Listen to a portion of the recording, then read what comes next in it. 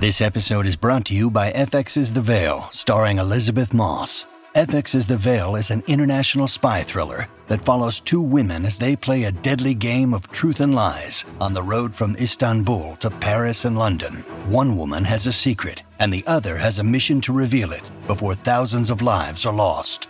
FX's The Veil, now streaming, only on Hulu.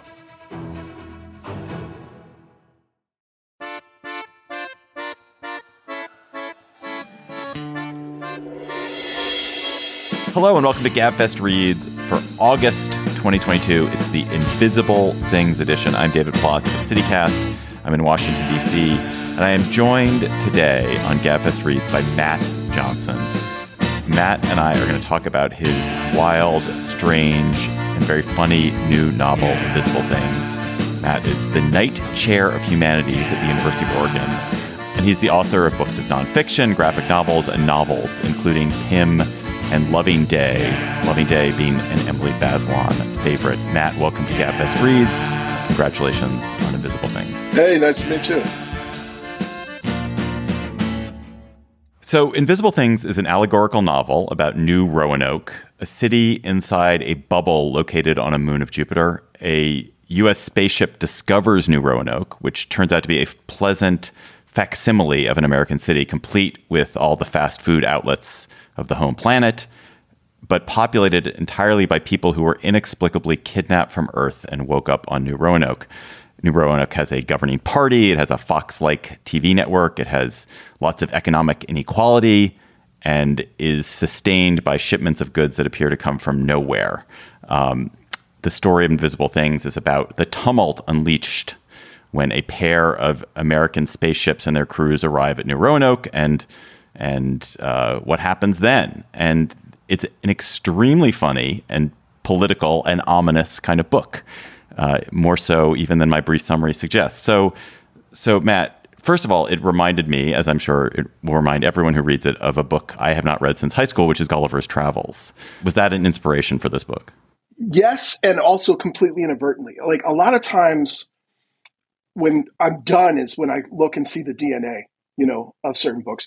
And things like Gulliver's Travel has such a massive impact on so many books that it's not just, the original, but that the entire way we frame the conversation ends up coming to that. Like originally, the last two books I wrote about monsters under the ice in Antarctica. And, I'd originally been inspired by the first movie I ever saw alone, John Carpenter's The Thing.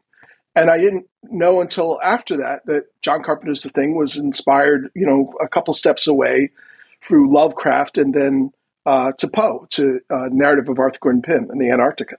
So, as somebody who actually teaches early American lit sometimes, these things are really genetically like in the literature, like how we think about framing things. And so when it was done, I looked and like, oh yeah, that makes complete sense, but at the time it wasn't like a conscious thing. There are lots of great inventions in this book, but the really great invention is this idea that they're on the moon Europa, just off the coast of Jupiter, is a city that is extremely like an American city. Where did this idea of a bubble city eerily like our own come from? What were you seeing in the world around you that made you, think, oh, here's an allegory for me? All these things come in from a lot of different places. So it's like sometimes it's look back and it looks like it comes from one place or it comes from another. But I think the original impetus was that every time we have a conversation about what's happening in America, in our country, or in Britain, or France, or all of us that are going through very similar cultural moments, not identical, but very similar, that as soon as you say like two words, people get an idea of where you're coming from. They understand your initial prejudices, what news sources you're accessing, all these things. So it's really incredibly difficult to have a conversation that hasn't already become stale before you hit the third word, right? And so initially I was looking, at what was happening in the States, what was happening with Brexit, and I was wanting to have a conversation that wasn't here, that was someplace else and removed it. I think ultimately, I found I couldn't separate it as much as I wanted to because it was just too specific to this moment. But I did want to take it someplace else where at least I could get 5 words into the sentence before people would have these set things.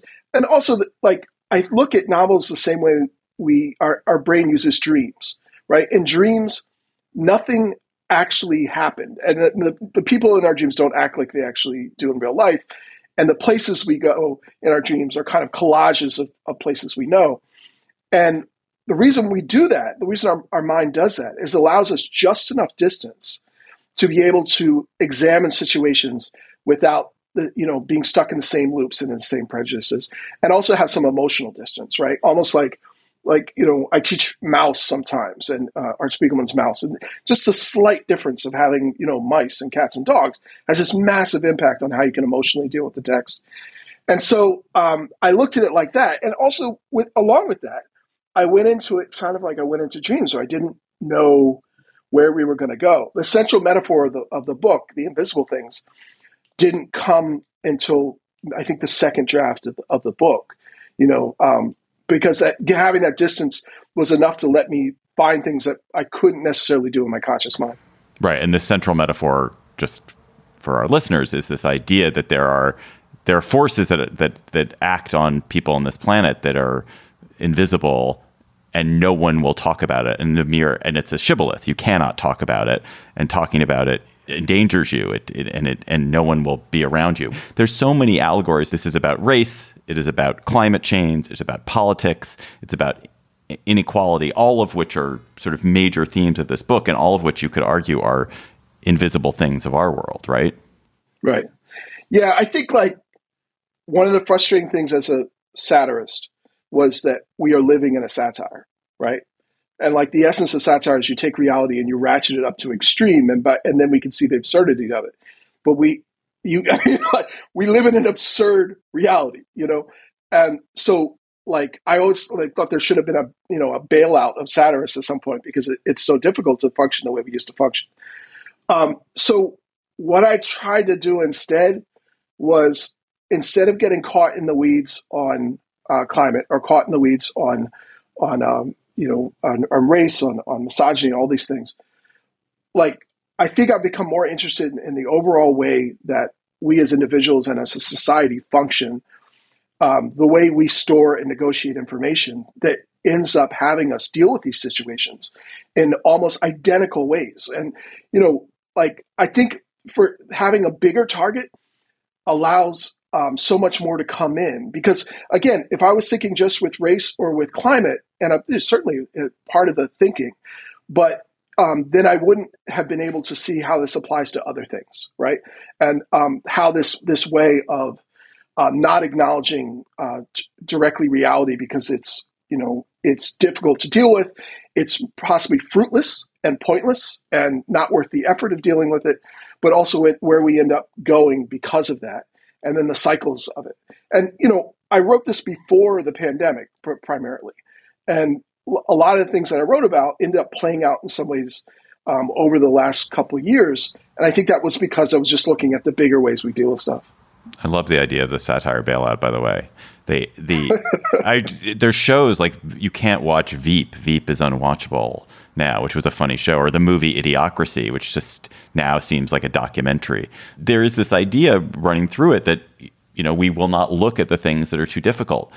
I don't like to look at the things that are too difficult. Are you somebody who actually goes around and is like, I really want to face up to the hard realities of the world around me? Because I sure the fuck don't. The initial impetus of the book was immediately the first horrific year of the Trump administration.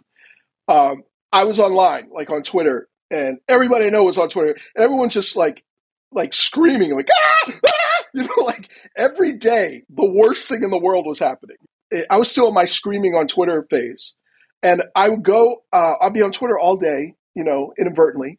And then I would go to the coffee shop, and I would see, I was living in Houston at the time, and teaching at the University of Houston. And there was a main coffee shop that a lot of the department would go to. And so I go in, I'd see all these people who had also been screaming online for months. And I'd run into them, and they'd be like, hey, how's it going? Oh, fine, how you doing? Good, hey, okay, good. And then that was it, right? Because there was nothing to talk about.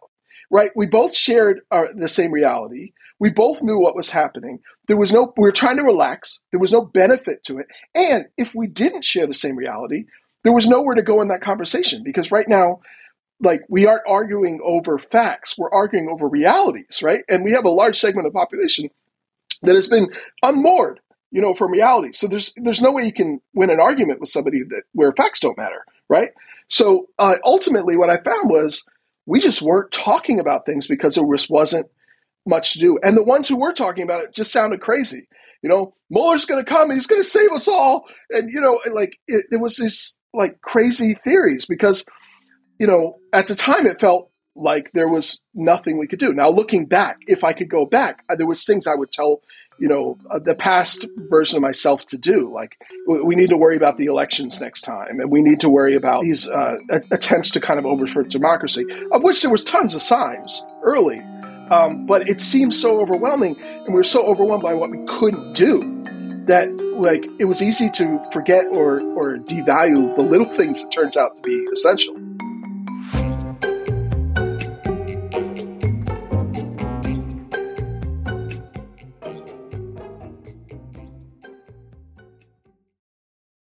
This episode is brought to you by FX's The Veil, starring Elizabeth Moss.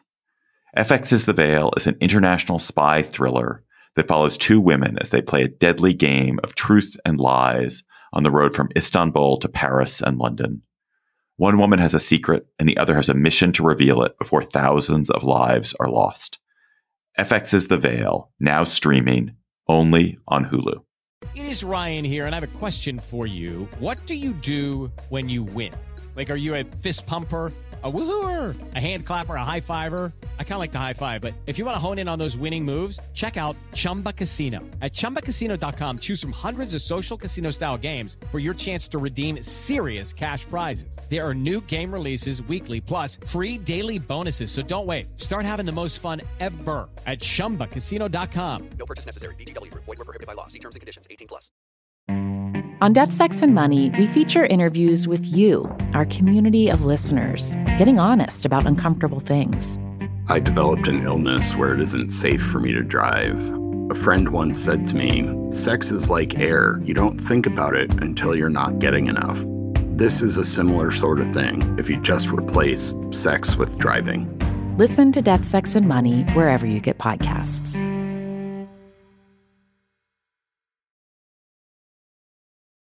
You're so good on power and co-optation and how people sort of join systems and get co-opted by systems. And the crew of this, one of the crews of this ship that ends up on New Roanoke has a leader who's just a guy who always makes his way in institutions. And he recognizes that he can become a leader on New Roanoke by being a sycophantic newcomer, and that the sycophantic newcomer who comes to your society and tells you how great your society is and sucks up to you is somebody who's always really welcome.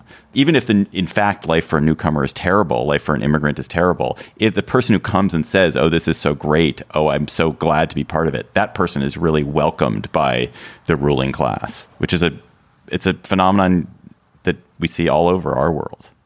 Yeah, I mean, I'm mixed and African American mix, and coming from the Black American world, if you are a mediocre person but you want to do really well as a public intellectual, then all you have to do is supplant yourself, to the people who would otherwise destroy you, and the door is always open.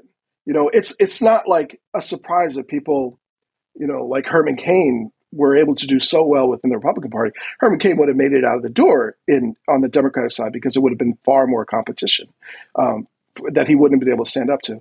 And so you see that again and again. It's also it's kind of scary too, because then you also have to ask yourself, why am I being accepted here, or why are they want me to say what I'm saying, particularly if what you're doing is contrary to the mainstream of your individual group. Even like as a professor, like I work in a very, very sort of, I don't even know. It's almost like a serfdom system. We have people like myself who teach relatively small amounts of courses and get paid a lot of money. And then you have a serf class of adjunct professors who teach endless classes for almost no money. Some of them, people living in their cars. I'm very happy. One of the reasons I wanted to come to Oregon was because it had a union, which my last institution didn't have. How am I getting pulled into that system? How am I getting pulled into other systems? I think that is still always one of the trickiest things. And it's also frustrating when you're on the other side of it and you see everybody in, all Team Blue is saying we should do this. And they find one half awake guy in the corner is like, we should do the opposite. And that's the guy they pull out to listen to. So you just see it kind of again and again. I want to go back to this question about the invisible things and the people of New Roanoke just refuse to look at all these forces around them, the inequality around them, and the force that brought them to New Roanoke, which they don't understand. Is it better to look at these things or not better to look at these things? Ultimately, I don't think we have a choice. One of the weird moments during the pandemic that reminded me of something that was already in the book was the Black Lives Matter initial explosion of protesting in the street, which is very similar to, where the book goes. And it was a reminder that the question is not whether you're going to deal with it. The question is how you're going to deal with it, right? It's just if you have medical symptoms of a problem, you can ignore that. It's easier to ignore it, but eventually you're going to have to deal with it. And so much of how we're living in our society right now, in American society in particular, has to do with things we really didn't want to deal with that are all hitting the fan at once. And so it's scary to me as an American, as a person who loves so much about this country, watching, as Malcolm X said, chickens come home to roost, and watching, our basic hypocrisies hitting us in the face, again and again. And it does feel like everybody thinks they live in the Armageddon times, but it does feel like our major problems also have to do with our major hypocrisies, as a nation. So for that reason, we don't have a choice. We have to deal with it. And in fact, if something feels uncomfortable, there's probably a good indication that we should be talking about it. One of your characters describes New Roanoke as having this sort of division where it's 10, 20, 40, 20, 10, and the bulk of society, the 40% of society, which they just kind of want to get along. There's only a small percentage that is so really needs to shake it up and break it. And there's only a small percent that's hugely benefiting from it. And most people are just like, okay, whatever. Let's just keep going. Yeah, which is obvious, right? The people who are going to be fighting tooth and nail to keep society exactly the way they are the people who are benefiting the most from it. And the people who are going to be complaining the most about it and the most ardent about changing the society, it's usually not because they're particularly good people. It's because they are being adversely, directly affected by what's going on, right? It's not a moral purity. It's the fact that they're getting screwed, right? And so if a society is going to function, then the majority has to be kind of untouched enough that they don't give a shit, in my own family, I'm very fortunate, as a mixed person who's close to all my family on Irish American side, white side, and African American side. When I talk to some of my family members on that white side, they live in the suburbs. They're really not affected in their minds by anything that's going on. And so when you start to have a conversation about anything kind of veers into that, they go into, both sides, right? And while both sides actually translates as, this is not affecting me. So I'm just going to pretend it's not happening. And if things get bad enough that it does, then I'll pay attention at that point, right? So, which is also understandable. I mean, we have busy lives. I mean, I probably didn't miss an episode of the Political Gabfest for a decade. I really my God. Yeah, I'm sorry. Your voice Think of how many novels you could have written. Right. One of the weird things is I realized at one point, I'm also a big 76ers fan. It's almost the same, I'm watching a drama unfold. I know the characters, I know the tragedies, I know the victories. And so it's not simply that I'm trying to be up to date. I'm also watching a soap opera in the same way that you watch soap opera, literally the same way you watch a sports team, right? And so all the characters and everything else. But most people don't have that as a hobby, right? And so because they don't have a hobby, they're presented with all this information that's very difficult to decipher. And if you don't know what's going on, it's almost impossible to figure out who's saying what. Like I was just watching the hearings and seeing the people showing up to protest at the different state officials' houses to get them to overturn the election. And when you hear what they're saying, they're like, "You are a traitor. You are defiling the Constitution." They're yelling all these things that are projection. I don't even know if there's projection because that implies a subconscious effort, but they're yelling things that they are guilty of, right? And so if you are not in that world, it's like, it's confusing, it's annoying. And if you don't have to deal with it, you've got a million other things to deal with and you're not going to be thinking about it. But, unfortunately, that group of kind of complacent people, understandably complacent people, end up basically being unconscious supporters of the status quo. And for that reason, it's almost impossible to move things around because everything doesn't really matter what, at this point, one party does. It's both sides, right? So it doesn't matter if one party, stubs a toe and the other party gets its leg chopped off. It's both sides, right? They both have difficulty with that. And, the media, of course, plays into that. I think, too, as Americans, we have been privileged with the idea that we really don't have to pay attention to what's going on. We're going to be fine. And this is particularly white Americans, white middle-class Americans. That, it doesn't matter. Ultimately, I'm going to be fine. Doesn't matter. Now, for me on my black side, I'm watching the news going, like, I'm watching Trump going, like, am I going to get killed? Like, is my family, are my kids going to be okay walking down the street? He's inciting hate. That is directly affecting my life. Is my son going to get shot coming back from school, right? So I'm much more focused on it. But yeah, I think it's just a natural way that we end up grouping. So I did not know when I read this book, because I had not read other books by you, that you also write graphic novels. And I want to say, and this is a high praise indeed, it reads like a graphic novel. Like, it is a very visual novel. You paint a picture of this city and this world that is visually pleasing and active, and it's like full of visual life as a book. Yeah, I have no sense of smell. I haven't smelled anything since 1997, I think. And I think because of that, I think it actually, for years I was like, why does my work tend to be more visual? And I think that's why, is that my smell's non-existent. My hearing isn't particularly great. So things visually have this massive impact for me. And I started by reading comics. I wouldn't read books when I was little. I read comics from like 6 to about 11. And the only reason I think I switched to books was that I was embarrassed to read comic books, like, in public. At the time, I probably wouldn't be at 11 today. And then the other part, it was financial. Like in Philly, at 30th Street, at Reading Terminal Station in Philly, there was a used bookstore. And they had sci-fi books in there for like 50 cents. Used, beat up old Heinlein, Roger Zelazny, books like that.